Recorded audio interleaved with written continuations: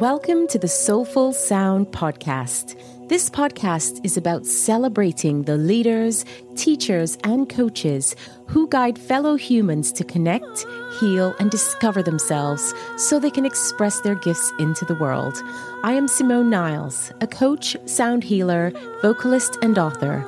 Thank you for being here with me today. In this episode of the Soulful Sound Podcast, I am joined by a beautiful soul, Alexandra Ragazzi-Tarling.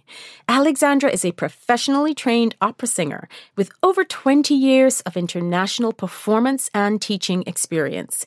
She trained at the Guildhall School of Music and Drama in London and the Zurich Opera Studio, studying the workings of the human voice and its effect on the body and mind. Alexandra has been a qualified sound therapist for the last 10 years and a tutor for the College of Sound Healing. She offers sound therapy and healing as a complementary therapy, as well as teaching courses and workshops on the subject, specializing, though, in using the voice as a healing tool. Alexandra has taught singing and a system she calls singing therapy and voice reconnection.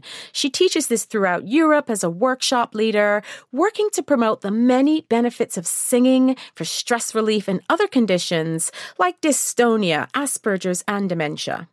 In this episode, Alexandra opens up about her journey from opera to sound therapy and the importance of being authentic and aligned with your truest desires.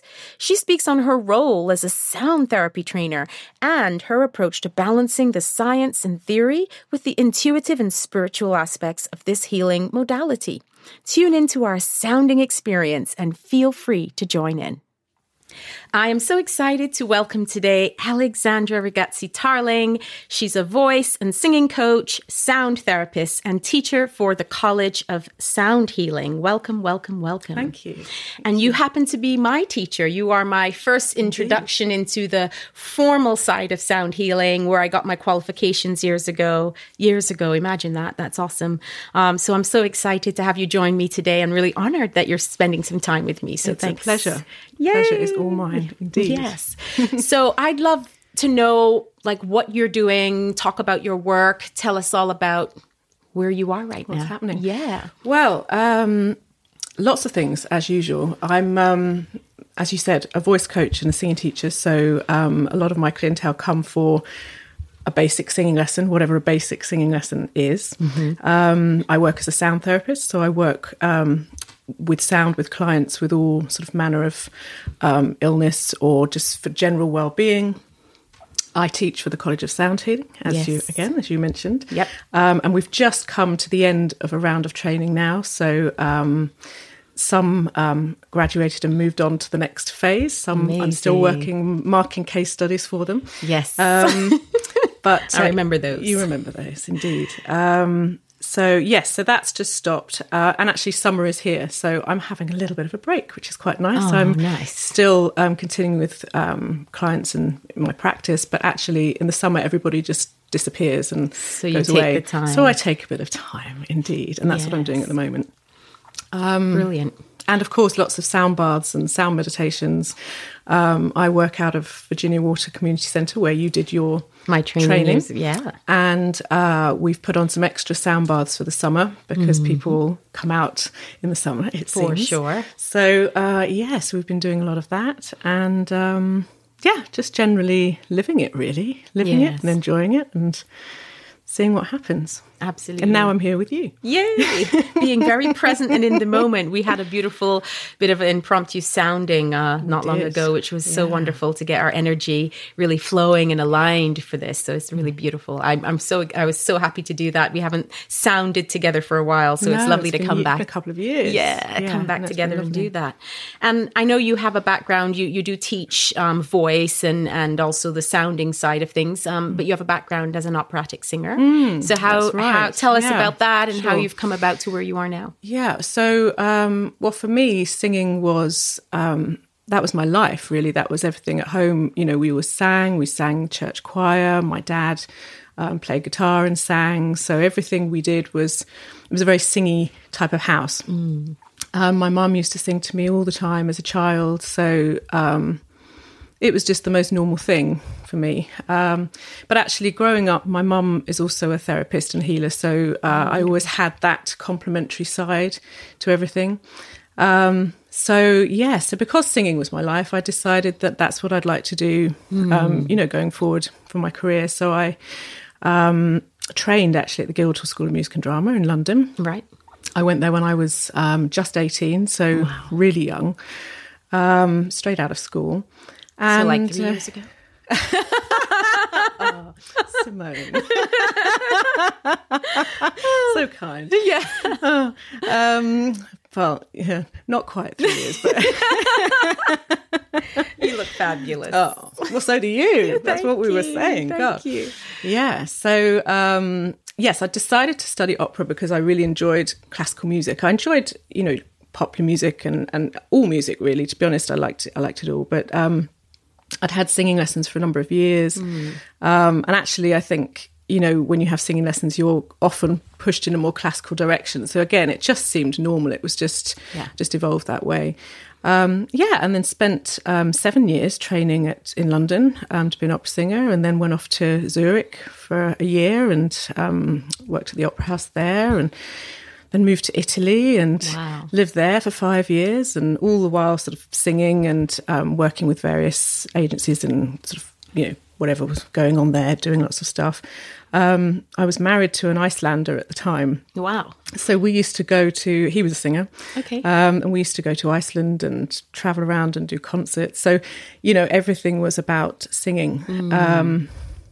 But, it's quite a difficult world, and there's lots of gaps between work and I think it's what we were talking about earlier, this sort of idea when you're growing up of finding what's authentic for you and, finding your place in the world and being, I guess, genuine, and having been brought up in an environment where looking after yourself and maintaining levels of happiness, self-worth, all of these things were really important.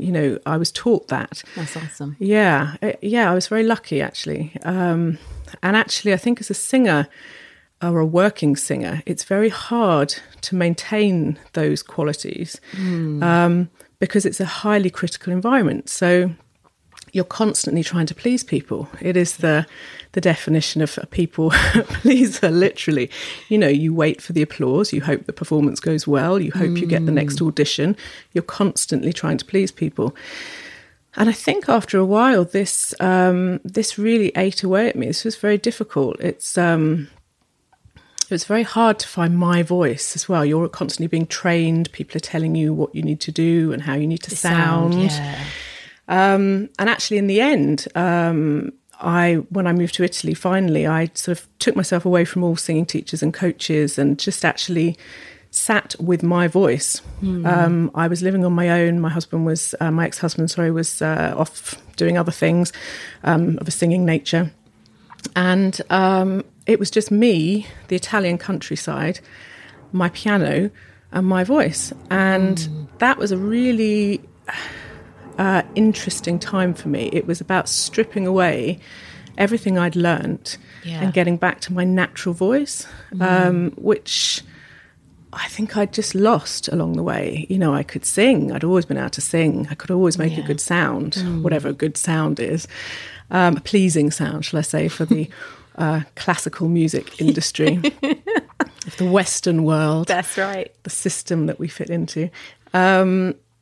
So I just went back to basics and changed from soprano back to mezzo-soprano, where I'd started all along, all those years before, and refound my confidence and myself through shutting everybody else out for a while and saying, right, what do I want? Yeah. And I have to say that was probably one of the most sort of profound times in my life. I probably didn't realise it then. I was just decided to go back to my instinct instead of listening to everybody else, the agent, the singing teacher, the whoever. Yeah. And actually then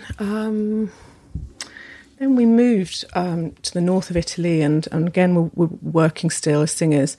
And it got really tough. I was constantly challenged again by sort of employees to be a certain way and to be more charming on stage, to be more this, to be more that. And I just thought, you know what, this isn't me. Yeah. This isn't me anymore.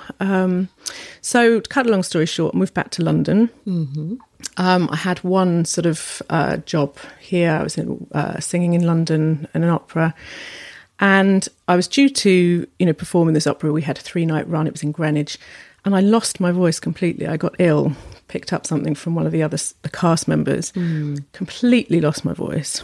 And it was absolute hell. It was just, the way you're treated. They wanted me to inject steroids into my throat, all of this stuff. And I just thought, you know what? Yeah. It's not worth it. This isn't worth it. This isn't right. Something here is not right. So I stopped. Yeah. I stopped singing, stopped performing. And I remember going back to my parents' house and sitting there and just saying, right, what are we going to do next? Yeah.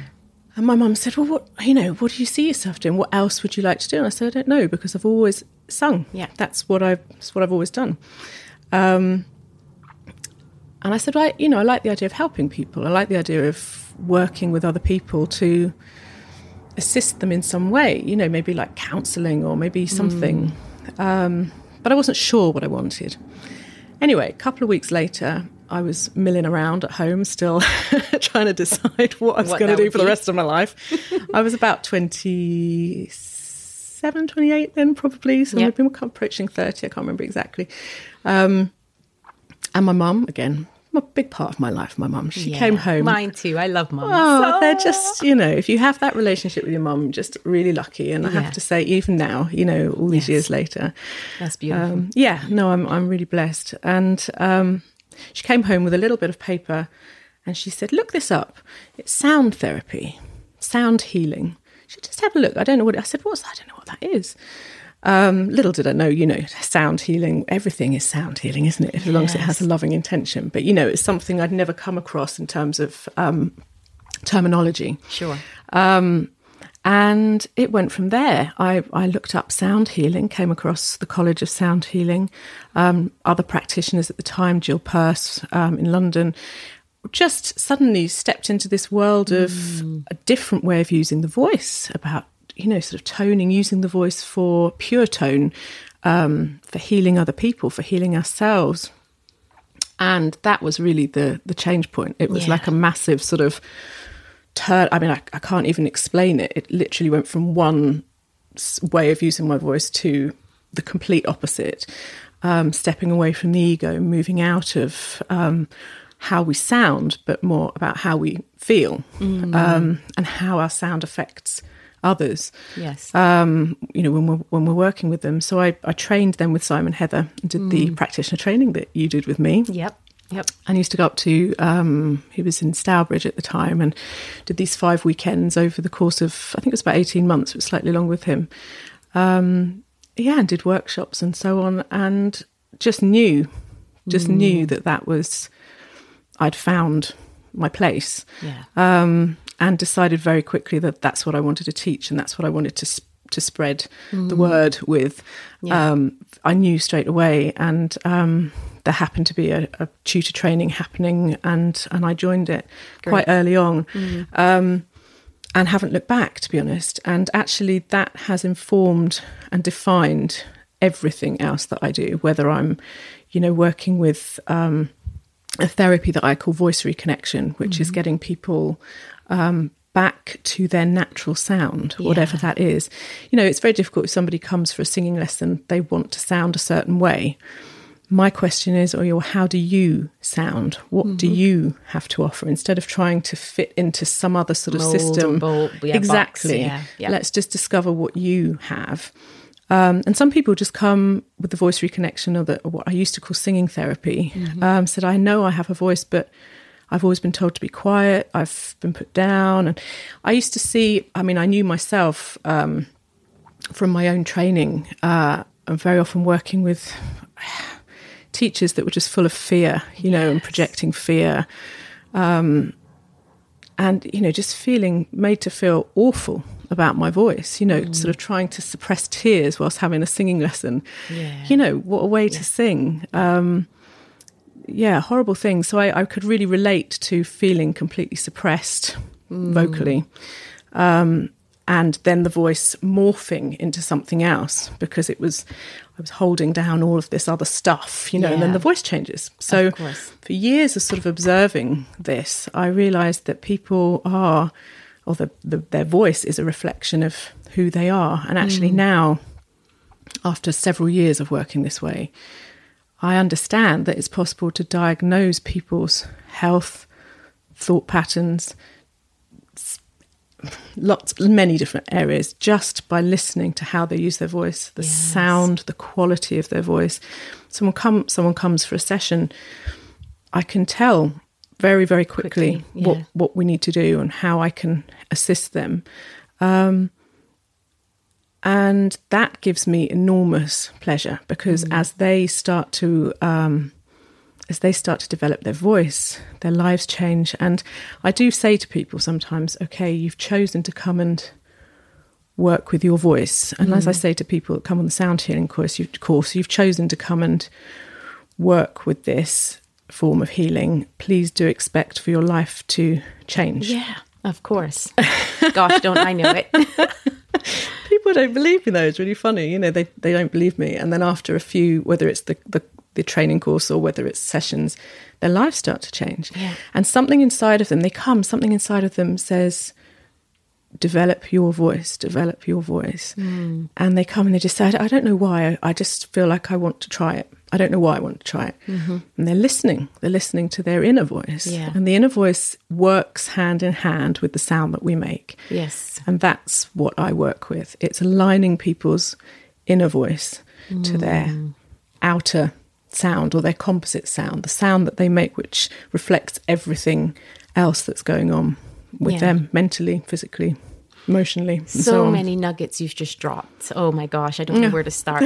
That's beautiful. Well, there are many things, as I said to you in the beginning, but I have to say, even though there are many avenues of working in this way, for me, it all comes under the same umbrella. As people often say to me, oh, so you're a singing teacher and you're a sound therapist. Oh, so you do both things. Oh, and you do, sound baths. So it's all lots of separate things. And I'm like, no, for me, it's all the same. Different modes of expression. Exactly. Yeah, exactly. Completely. And finding your way to peel away those layers of the conditioned self, to find that small part of you, that voice within, that is ultimately what will take you to your happiness, your evolution, your ultimate, sort of, I don't know, nirvana. So I'd love to touch on something that you said, because you spoke about inner voice, and a lot of people might not necessarily know what inner voice is. Yeah, absolutely. So what is that for you? What is the inner voice? So the inner voice, most people would probably relate to the inner voice is that dialogue that runs in your mind inside as you're living your life. So that dialogue can be sort of motivational speech. Come on, I can do this. Or with a lot of people, it isn't. With a lot of people, it's negative dialogue. Negative. You look fat today. You're not pretty. You're not good enough. And the inner voice has usually been created by, as I said, by conditioning. I think it's rare that people come into this world with an inner voice that is self-harming. Usually people have been told all of these things and they form an inner voice, an inner dialogue based on how they've been conditioned. Yeah. It's that voice that it's talking away, it's saying one thing to you whilst you're saying something else. So very often, the most positive people outwardly, their inner dialogue can be very self-destructive, and that's what's driving them to have this outer, sort of perceived confidence.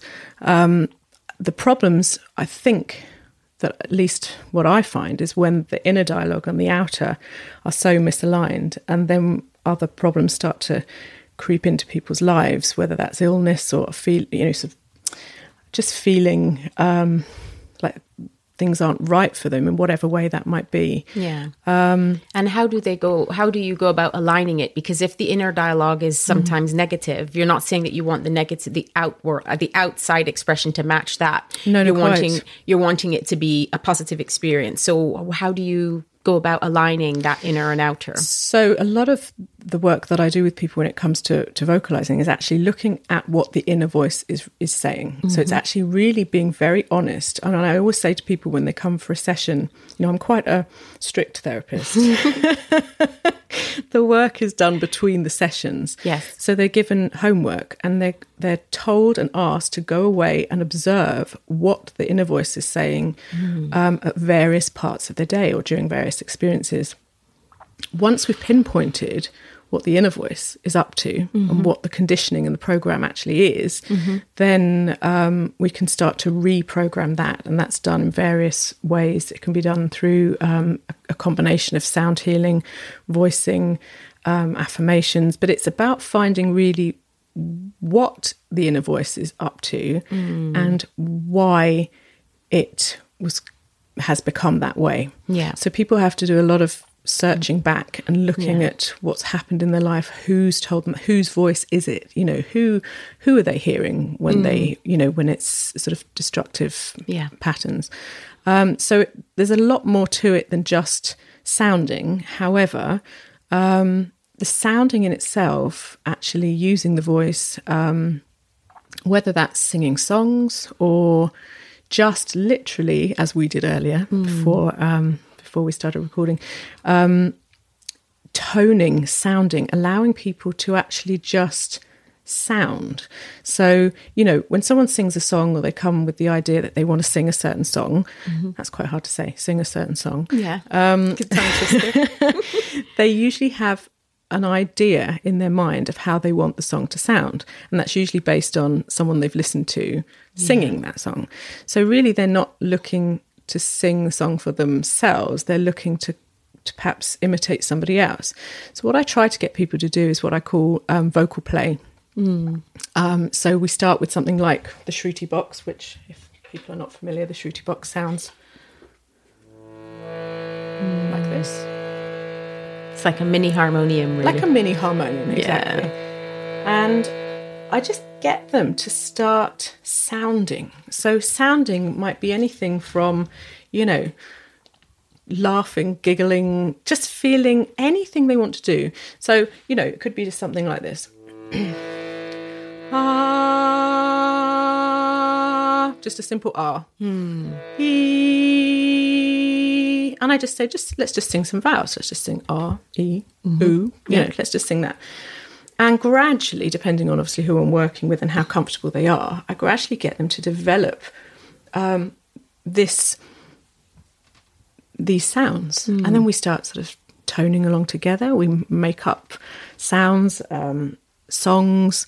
Yeah. So they're really investigating what's in their own voice box, I guess. It's also like you're just kind of giving them permission to release, to let out, to let go, whatever comes out. Exactly. Whatever comes out is right now. Exactly. And finding that as a way into whatever else is there. Exactly. Because very often there's a lot of superficial stuff that needs to be cleared. So as soon as somebody starts, if somebody hasn't done that before, they might tone a couple of sounds and then they just stop because they've run out of oomph. We work a lot with breath and diaphragmatic breathing so that people can learn to expand as they breathe and really feel that the voice comes from deep down inside.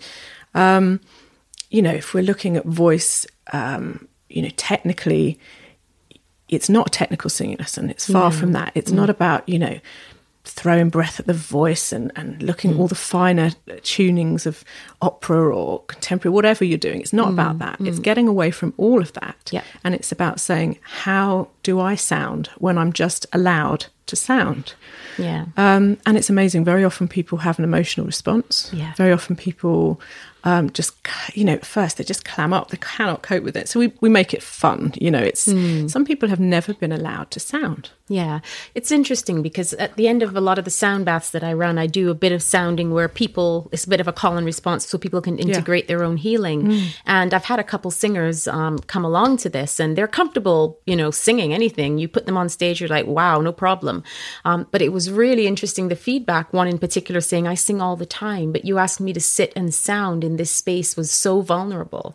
That I felt like I was actually being seen in a way that I'm not seen when I'm standing on stage to perform. And I love that, because it's really what you're saying is it's not about the singing, it's not about the performance, it's not about what it's supposed to sound pretty. It just is about what is, and that authentic sound that, we all have within us. And at the end of the day, what is a nice sound? What is an ugly sound? What is a pretty sound? I always say to people, I've had a couple of people come that say, okay, you say you can teach people that are tone deaf. I'm here, teach me. Mm-hmm. And I'm like, well, hang on a second. Can I just check which system we're working with? Are you referring to tone deaf within the Western system of music, where we have a set sort of scale, things to pitch and to. there are semitones and tones, and or are we talking about the East, they have different scales, they have quarter tones? Mm-hmm. Can I just check what we're talking about here? And they look at me like I'm crazy. I make my point, we're trying to fit into a system. I'm sorry, but you've seen the squirrels in the garden this morning. Yes. When the squirrels are hungry, they'll sit on the fence and they'll cry, and they'll make this noise. Yeah, and you go out there and feed them. I go out there and feed them. They know what they're doing. But they're not thinking, how do I sound? No. They're thinking, I need food. And when we were babies, that's what we did. We cried for food, we cried for love, we cried when we were in pain, we cried when we were frustrated. And our mothers hopefully knew the difference with those cries. Sounds, There's a lot of research around that particular subject. Books written now about the language of babies. They're very different. But I think, even before we started to analyse it. We know this. So where does it change? And my work, in many ways, depending on who I'm working with or what the workshop is about looking at where we stopped that free sounding. And very often, it's when we started school, we were told to be quiet, we were told to conform. And yes, of course, we have to have, there's an element of conforming. Of course there is, we have to, be quiet and let other people talk, and we have to learn to listen and receive and give and so on. But, sometimes we just need to sound, and we're told not to. And it's the same with any sort of grief, or I was speaking to a client this morning who's just gone through surgery, and she said she can't stop crying. I was like, that's fine. Just keep allowing the body to sound. That's okay. There's this whole sort of, it doesn't even have to be crying. You can be laughing, but there's this whole thing. We shouldn't be too loud. We shouldn't be too, step into anybody else's space. We're sounding beings. That's what we do. And I honestly believe that a lot of the illness that we encounter is because we are blocked and we're not flowing. We're not allowing ourselves to sound our joy, our pain.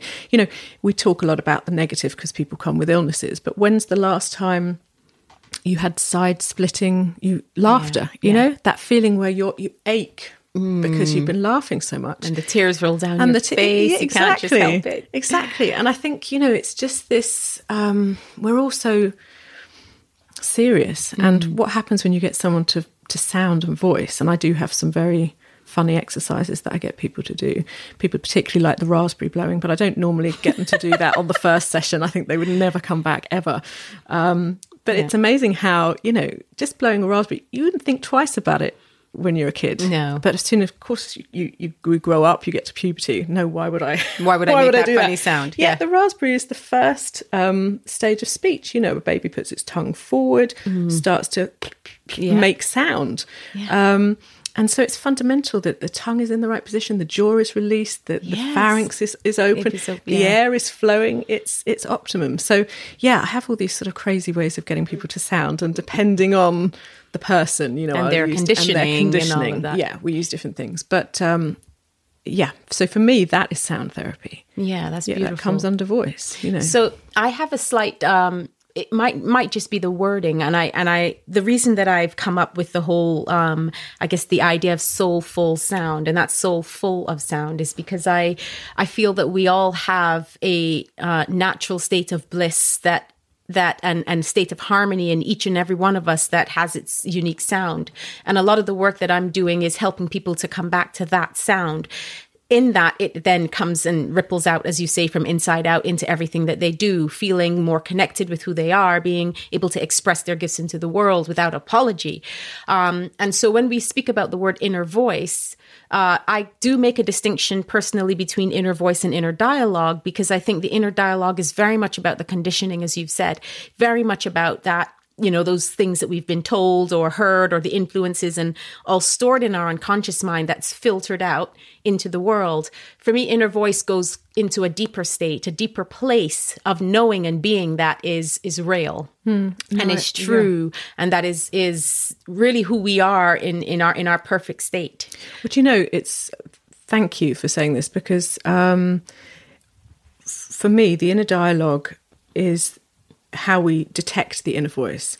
And then once we've worked with that dialogue and we've start to align back to, positive, if we can, then I feel the dialogue becomes it's that the filter inner voice. In a way. It is, yeah. I mean, it's very difficult, isn't it? The terminology, inner voice, inner dialogue. For me now, my inner voice, there's still an inner dialogue for sure. I don't think we ever get. No, as long as we're alive, we have that happening. Yeah, exactly. But we can be aware of it. We can monitor it. We can try to look and say, okay, so why am I feeling like this? Come on, self. What's the matter with you? What's going on here? What are you really afraid of? Because it always leads us back to the same thing. Usually we're afraid of, it's just fear-based, isn't it? Whatever that would be. But once we get through that, we get to that stage, then the inner voice for me is that small voice that comes and is very quiet. It's a vibration.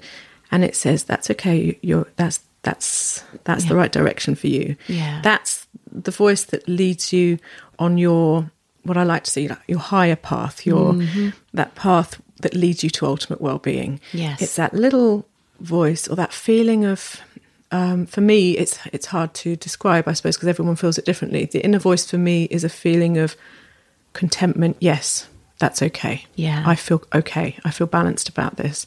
If I feel fear, if I feel uncertainty, I question as to whether it's right for me. And so the inner voice for me is that feeling of, no, this is right. Even if it seems absolutely absurd at the time, I go, no, this feels like the right decision. Which one should I do? This one? I get more of a feeling of this sense of breathing that I do with people, this sense of, okay, release. There's a release and a relief and a feeling of, yeah, okay, we're okay with this. Even if it's not the outcome that we think right now is the right thing, there are different stages. So the inner voice is leading you to ultimate happiness and well-being, perhaps. Or, perhaps you're already happy and well. So it's keeping you there. Yeah. So you're talking a lot about that tapping in and tuning in, and I agree. This is not, the inner voice tends not to be the one that's shouting. You need to create the environment or the silence in order to really listen up and tune in. And as a trainer and teacher, because obviously you do train and teach people to go into the modality of sound healing and sound therapy, which obviously I've experienced with you. And one of the things that I thought was really interesting, and you did a great job, and I'd love to know your thoughts on this, is balancing the science, and I would go as far as saying as the head and the scientific side and all the theory behind it, because those things are important, and then coming over to the heart where the intuition resides and where you're kind of trusting that inner voice and really being able to, let go of ego and go to a place of someplace completely different. And I'm curious to know how you teach that to people, because we understand how to teach the theory. You've got books, you've got the research, you've got all of that. And I want to know more about how you get people to tune in and trust that process, especially when they're working with others. It's not the easiest thing to teach, I can tell you. Usually people that come to experience this type of work have already made that step to trust on some level, and some intuitive level. Yeah.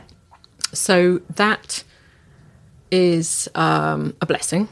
You do get the occasional person that comes that hasn't made that and wants to come and find out what it's all about. So I start by teaching the science and the theory, because I always say to people, when we get, sort of down to part 2 or part 3 of this course, and you're toning over somebody's body and I'm asking you to trust your intuition, I want you to think back to the science and think about what you're actually doing. Mm-hmm. So for me, the science, the nature of resonance and vibration is really, really important. So my teaching of the intuitive side very much depends on how I've taught the theoretical side. Giving people visuals, exploring the nature of entrainment in nature, in grandfather clocks with the pendulums, the tuning fork experiment, all of these things, so that people understand that everything is vibrating, including ourselves. Yes. Mm-hmm.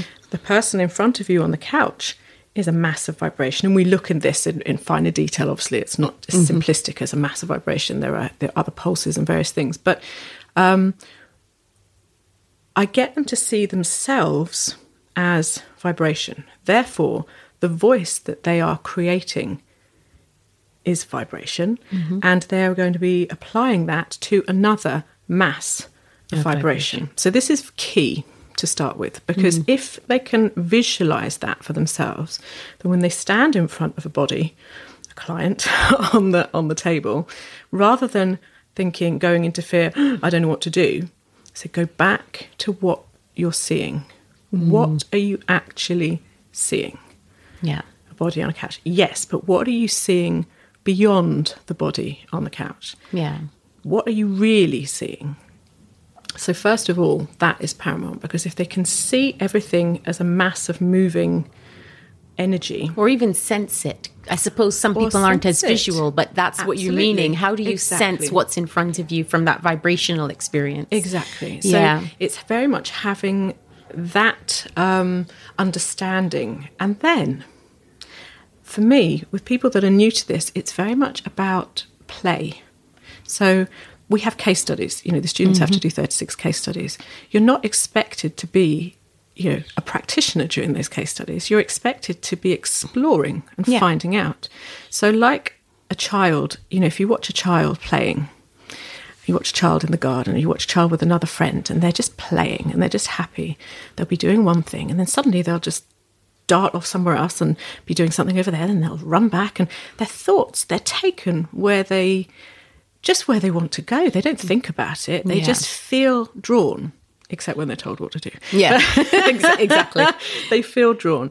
And so when you're working over a client's body, there is a feeling of being drawn to certain areas. So I teach this. I explain that there is a feeling of being drawn. Obviously, there's a demonstration, so that helps. Of course. And this feeling of being drawn is spontaneous. So I encourage students to actually be working with spontaneity, childlike spontaneity, to notice, first of all, obviously, the fluctuations in sound, but not to get too caught up about that, because, yes, we will notice fluctuations and it's amazing. And you think, hang on a minute, did my voice just fluctuate, or did I just make that up? There's all this questioning that goes on. But once that's there and you've got used to sort of sounding over somebody's body, to actually go where you feel that you're taken, rather than examining it too much. So it's very much like you said, handing over to this other side. It's this childlike side that we all have. Yeah. We all have it. We are all capable of this. This isn't something that, some people are healers and some people, will never be. Yeah, of course. We are all healers. Yeah. We are all capable of this.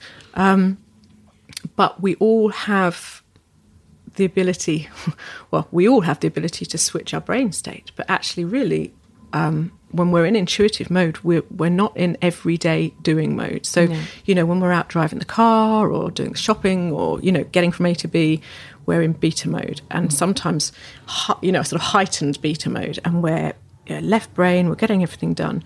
When we're working over a client's body, the therapist is actually very much in a meditative state. Mm-hmm. The hardest thing is actually to maintain a meditative state while still keeping enough left brain that you're still pulling in. Exactly. That balance between heart and head, or left and right brain and all of I tend to teach it as left and right brain because I think, there's a lot of terminology in, let's call it the New Age world, you know, live from the heart, not from the head. But what does that actually mean? So for me, it's about explaining to students what this terminology means. What do we mean, lead from the heart? Mm-hmm. What do we mean? So, it's very much about being able to hand over to what I call a daydreaming state. If you to stop your day and you say, I'm just going to sit on a bench for 10 minutes and I'm going to stare. Yeah. A lot of that's trance and hypnosis. A lot of it's just going into that state where it does switch. It just switches. It just switches, yeah. And that's, if you can switch between those states, then you can work with intuition. Yeah. That's the bottom line. So it's really training people. I said to them, that the course is about learning stamina.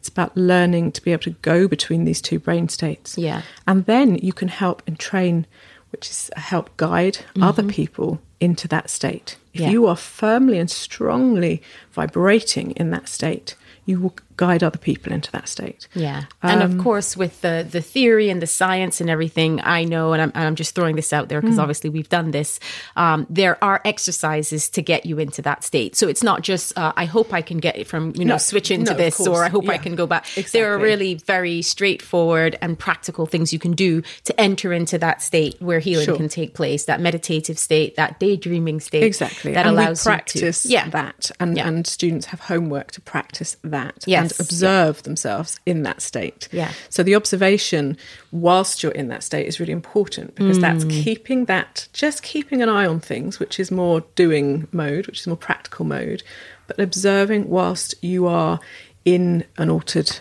state. And that sounds sort of like magic, doesn't it? Like, in an altered state. We're just talking about daydreaming states. Which we all do, yeah. We're daydreaming, sleeping, meditating, watching the telly, driving the car at some ways. You need your practical. In fact, driving the car is a perfect example because very often people say, I don't know how I got from A to B, but their physical body did all of the practical things it needed to do, but their mind went somewhere else. And actually it's there we go. It's another one, driving the car. There you go. This is the perfect balance. I love that. And I think coming back to that childlike and curiosity and play is such a great example of that. Going back to that, I would say intuitive and natural state of being. It's just like, I'm just going to be guided. I'm just going to follow. Kids playing by themselves with in their imagination, flittering around the garden. It's just such a wonderful thing. I remember watching mine just go from left to right. And it's like, there's no logic there. It's really just about, as you say, where they're being guided. And interestingly, talking about entrainment and nature, it is being guided in a sense that everything somehow kind of aligns at some point. And you can be guided in those ways. I think this is really fundamental. Did I answer your question? You certainly did. I wanted to know about that intuitive side and how you teach people, because it's not an easy thing to teach when it's not as tangible. We can have a book of, we know the intervals, musical intervals, we know how these things relate in terms of vibration and ratio and frequency, but then what happens on the other side? Because I remember for myself, I would like to think I'm quite intuitive. I've always been very much about inner questions and asking for guidance inwardly. So coming into the course for me, it wasn't difficult. However, because there were new modalities and new ways of expressing things, I found what was helpful for me, it was to ask myself the what if question. And what if meant, what if this is what I'm really seeing? What if this is what I was really sensing? Yeah. What if this is what I'm really hearing? And going with that, if that's the case, then how will I then follow on?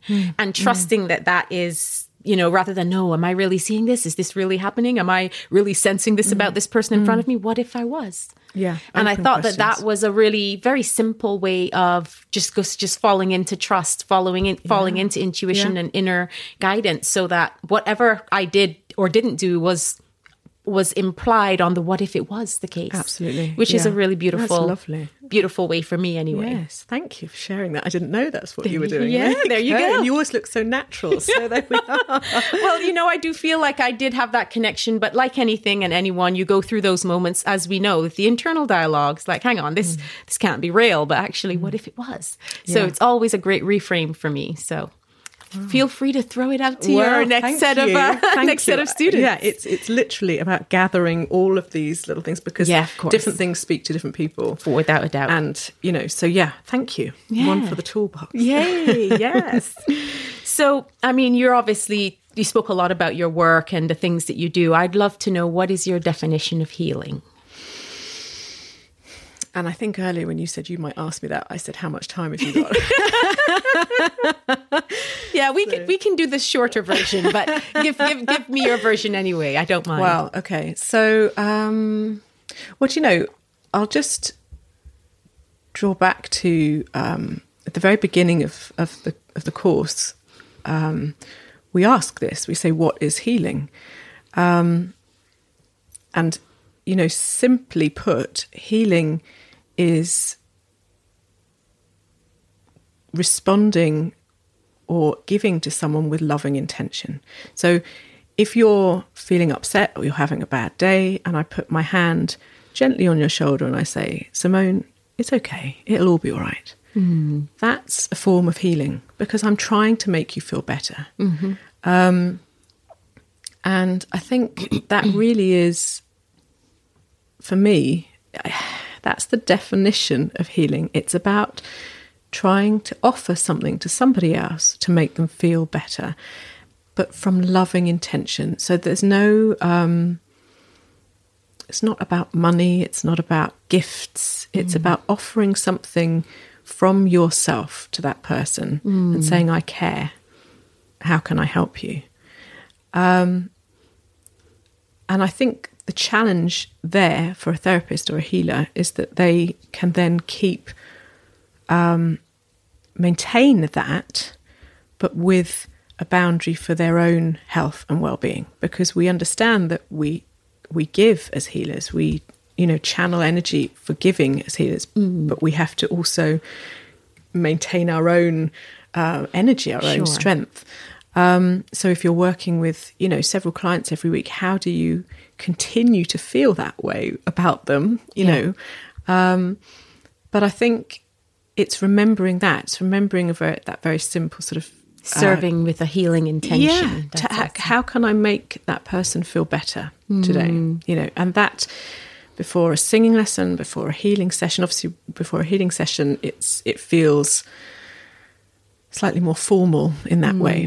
But hopefully, in whichever way I see people, whether it's for a singing lesson or you know, healing or voice reconnection, whatever it is, there is that element of care. I think for me, that's really important. I feel like I've done a good day's work if somebody came in, you know, a certain way, but went away feeling better. Yeah. Then I feel like I've done what I was meant to do. Yeah, that's awesome. Could you share a story about a client that you might have worked with and, you know, anything you feel like could be an interesting thing to talk about? Gosh. I can't think of anything off the top of my head. Isn't that typical? Well, I don't know. There are many things, and it depends on the context. Gosh. How about one where someone came with a physical ailment, and how was that? How did you, not necessarily what did you do in the session, but what kind of things do people come to you with? And then, you know, maybe how do they leave? Or when they leave, what's the change? Because you just spoke about that. For you, it is about making an impact, even if it's in a session or a small way. Now they leave feeling better. Sure. Well, I suppose I mean, most recently, perhaps that's the easiest thing to draw on, in the sort of worst context, you know, in that sort of serious problems. I've been seeing a lot of people, new clients with cancer, and, you know, it's so difficult for people because they're so afraid of what will happen to them. And usually they're afraid of what will happen to them whilst they're being treated, rather than what will happen ultimately. So actually with a person recently,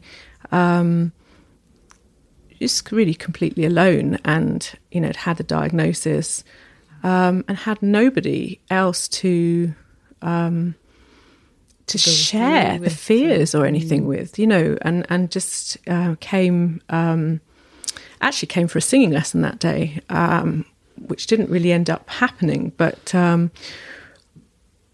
think when she came, she'd had the diagnosis the day before, and just was in complete shock. So it was a case of first just listening and allowing her to speak, and just to speak about her fears. But after that, I actually thought, okay, so how do I remember sitting actually with her and thinking, how can I help her now? Because the medical diagnosis is always so gloomy, and fair enough, I understand, that doctors have to give a worst case scenario because that's their job too. Yeah. They have to do what they have to do. So I thought, how can I make this woman feel more positive about the future? How can I empower her? How can I give her tools that she can do when to stop her feeling like this? So I read her a whole chunk about sound healing and the work of Fabien Maman, and how intervals and the interval of the seventh and the resolution of the octave, it sounds a bit technical, but had been used to destroy cancer cells, and how when a person uses their own voice, the research showed that actually the overall effect was more powerful, more positive. Right. So I explained a few very basically, and said, look, let me show you some meditations that you can do. Let me show you some sounding you can do. Let me show you some toning so you can control your breath. I said, at the end of the day, your attitude towards this is controllable. Yes, it's awful what's happening to you, and we of course we acknowledge that. She's still in that horrible, desolate place. Of course, yeah, but she can control how she thinks about that, however hard that might be. So we looked at toning some affirmations. We looked at singing this healing scale, and we did a little bit of that. And I have a CD with that on, which I gave to her. And then I just checked in with her, every couple of days, and she said she was doing that. And it was just about trying to reinforce that positive state of mind. I think when someone's had the ground taken out from under them, where on earth do you start? And I always make light of it. I'm like, I'm giving you a bunch of affirmations and some singing to do as your homework, Yeah. The poor woman has all of this other stuff going on. But she can control minute to minute. She can control how she feels in that moment. And those were the tools that I gave her. And I felt that that's what I could do for her. And she messages to say that she's doing all of that. And she's, and sometimes perhaps she'll text and she doesn't feel as positive. So I just send her a text back to reinforce, and just to, it's not, I can't cure it there and then, but I can give her things that have been proven and worked with, and she can try to do that for herself. And I think healing is really empowering a person to make choices that will make them feel better, will make their mind feel better, keep their thymus gland strong, keep the work of John Diamond, keeping the thymus gland strong, the will to live, the will to survive. It's very important. And if you can reinstill that in somebody, with tools, that the will to survive is difficult, and we all fluctuate with that depending on how we feel from hour to hour. So it's, so she was the most recent, I would say, and so really it's taking responsibility for your own healing and taking it one moment at a time. Yeah. And then obviously, utilizing the tools and as we go back to the science and the things that we know work, and just implementing some simple tools on a daily basis. And although, I really believe the science is important because we are of a scientific race, we live with that. And as much as, I meditate, I tone, I do all of the, I say again, new age for want of giving it a term. Yeah. I do it, and I do it with absolute 100% belief, because I've looked at the science and I've made sense of the science for myself, and I have answered all of those questions for myself. And I think it's really important, this lady in particular, highly intelligent woman, she needs to know why she's doing it, because if she knows why she's doing it, just do this, trust me, it's going to work. It's that is really important for me. I agree. Yeah, which is great, because that's what we're taught, certainly in the College of Sound Healing, and being able to go through the scientific stuff, and there's so much research out there now that it's hard to miss. If you want to know more about this stuff, there's so much information out there, which is amazing. I just wanted to ask you a really quick question. This is tracking back to way back at the beginning of our conversation. You spoke about your own personal journey coming out of opera and the things that you went through, and not feeling like you were necessarily connected to your authenticity through voice, and you felt like you needed to change that. So I'm wondering, in reflection, if you think there are ways that people who are, of course, still in that industry, in the music industry, whether classical, operatic, or contemporary, who might be feeling, I'm being forced to sing this way, or this is not me, or whatever those kind of, things feel just not quite aligned. Do you have any tips now, because you've been through such a long journey after making your decision to shift, that would be helpful for them to not necessarily leave, because of course they have that choice, but if they decided to stay within the music industry and pursue it through that, that medium, what kind of tips could you give for really staying within that authentic sound and your authentic expression? I would say, number one, be very careful who you surround yourself with in terms of teachers, coaches. Be very careful what is being projected at you from people that you trust. I would say that first of all, because I think, there are so many amazing performers, so many gifted people, and, they're incredible, and it's such a hard profession, and they work so hard, and they hone their skills and their crafts, and they need to feel supported by the people that are working with them. And to be working with someone that works from a place of love, actually, not from a place of fear, not from a place of not quite having achieved it for themselves, not from an ego place. I would say, if I had to do it all again, that's what I would do. I think even recently, sort of teaching in various places that I've been and worked with young, very talented performers, it's still so fear-based, and there's horrible things being projected at them, and they carry that weight on their shoulders. And I think that's the first thing that starts to make you feel like your sound doesn't fit, like you're not being authentic, because you're constantly having to deal with all of this negativity around you. And I think if you're not aware of energy and picking up on bad vibes and that type of thing, you're going home every day, or going to college, whatever you're doing, or to the theatre, carrying everybody else's crap, really. So I think I would be very careful to make sure that your thoughts are your own, first of all. I think that's the first step to getting back to being authentic. What do you think? What is right for you? Does it feel good? If it doesn't feel good, just have a little look around and see if there's anything else or anyone else that does make you feel good or better, because it's hard to go from feeling not so good to good, but better. A sense of relief, a sense of feeling, I guess it's what you said, being authentic.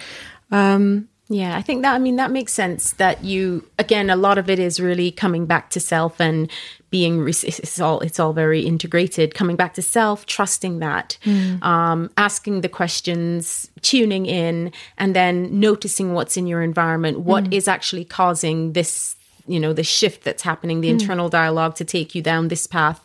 And of course, we know with certain things in the industry, because if you are in the industry, there is certain ideas of, and I'm putting this in inverted commas because now everyone can see my fingers, but of what success is. Yeah. And in order to reach that level of success, a lot of people feel that they do need to bend or break or go away from, what's real for them.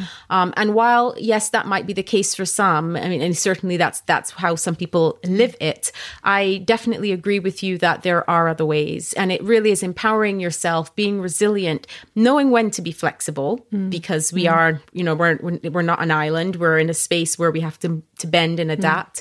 But coming back to that, just tuning in and asking the question, is this my voice or is this someone else's that I'm hearing right now? And being aware that, if you're around people or you're with people, whether it's teachers, coaches, friends, colleagues, whatever, you're with people and you think, it doesn't feel so good, then take yourself away and be with yourself. Because if you're projecting good, authentic stuff, people will come to you. But you have to build that power of authenticity, that belief in yourself.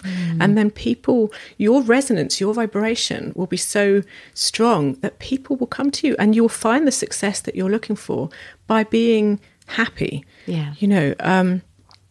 I think the profession has a reputation of being the industry of being bitchy, a little bit sort of, backstabbing. And it's difficult to cope with. But I think people that are real and comfortable within themselves and not constantly trying to appeal to others, if they're just doing what they do wholeheartedly, I think they're the ones that make it in a different way, because you can have all the success, or what is perceived success. Fame is perceived success, but if you're tearing yourself apart inside, then what's the joy? What's the fun? Surely we should all be enjoying this short time that we have. Agreed. All about having that joy for me. I have to say that's definitely been an inner guide for a long time. If the joy is gone, I question it. But I think that's really good advice. And that's what I'd say. If the joy has gone, and it's difficult for people because families are invested in their kids, and they're proud, and it's the way as a society we perceive performers, that's the only way. If you're on the TV, wow, you're amazing, and there's so much more to it than that. And so it's hard for people, and it's hard to be strong and individual. That's the hardest path, without a doubt. But I think it's the most rewarding. Yeah, absolutely. Wow, I'm so happy that I've had this time with you, honestly, Alexandra. It's been such an honor to connect with Alexandra and find out all about her wonderful work. You can head over to soundrelaxationcenter.com, and you can also check out alexandraregazzitarling.com, where you can check out some of her music and all the wonderful work she's doing. So I just want to say thank you. Thank you. And I really celebrate you and all that you are and all that you do to help heal others and to teach others to do that as well. And I'm so grateful to be one of those. Well, likewise, I'm really very grateful to have seen you today. It's been too long, and thank you. Thank you for being so wonderful and doing this. Thank you. So I have a final question for you, Alexandra, and that is, what is your soulful sound to the world? A self-prayer or desire that you wish upon the world?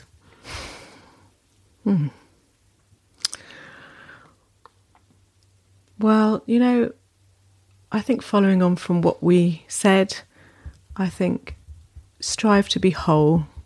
Strive to be true to yourself.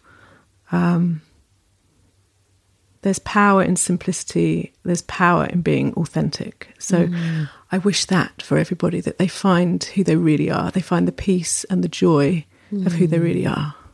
That is beautiful. Thank you so much. So much love. Thank you. Thanks. Stick around to hear Alexandra and I spontaneously sounding together.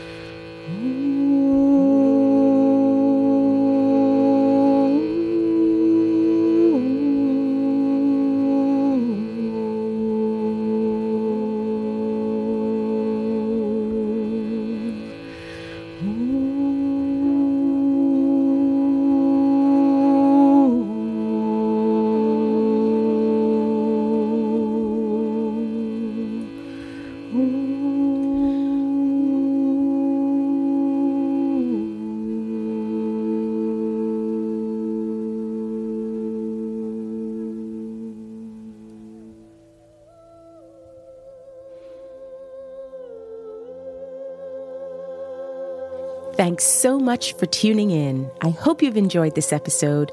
Please feel free to share it with your friends and remember to subscribe. From my heart to yours, sending you love, healing, and sound wherever you are.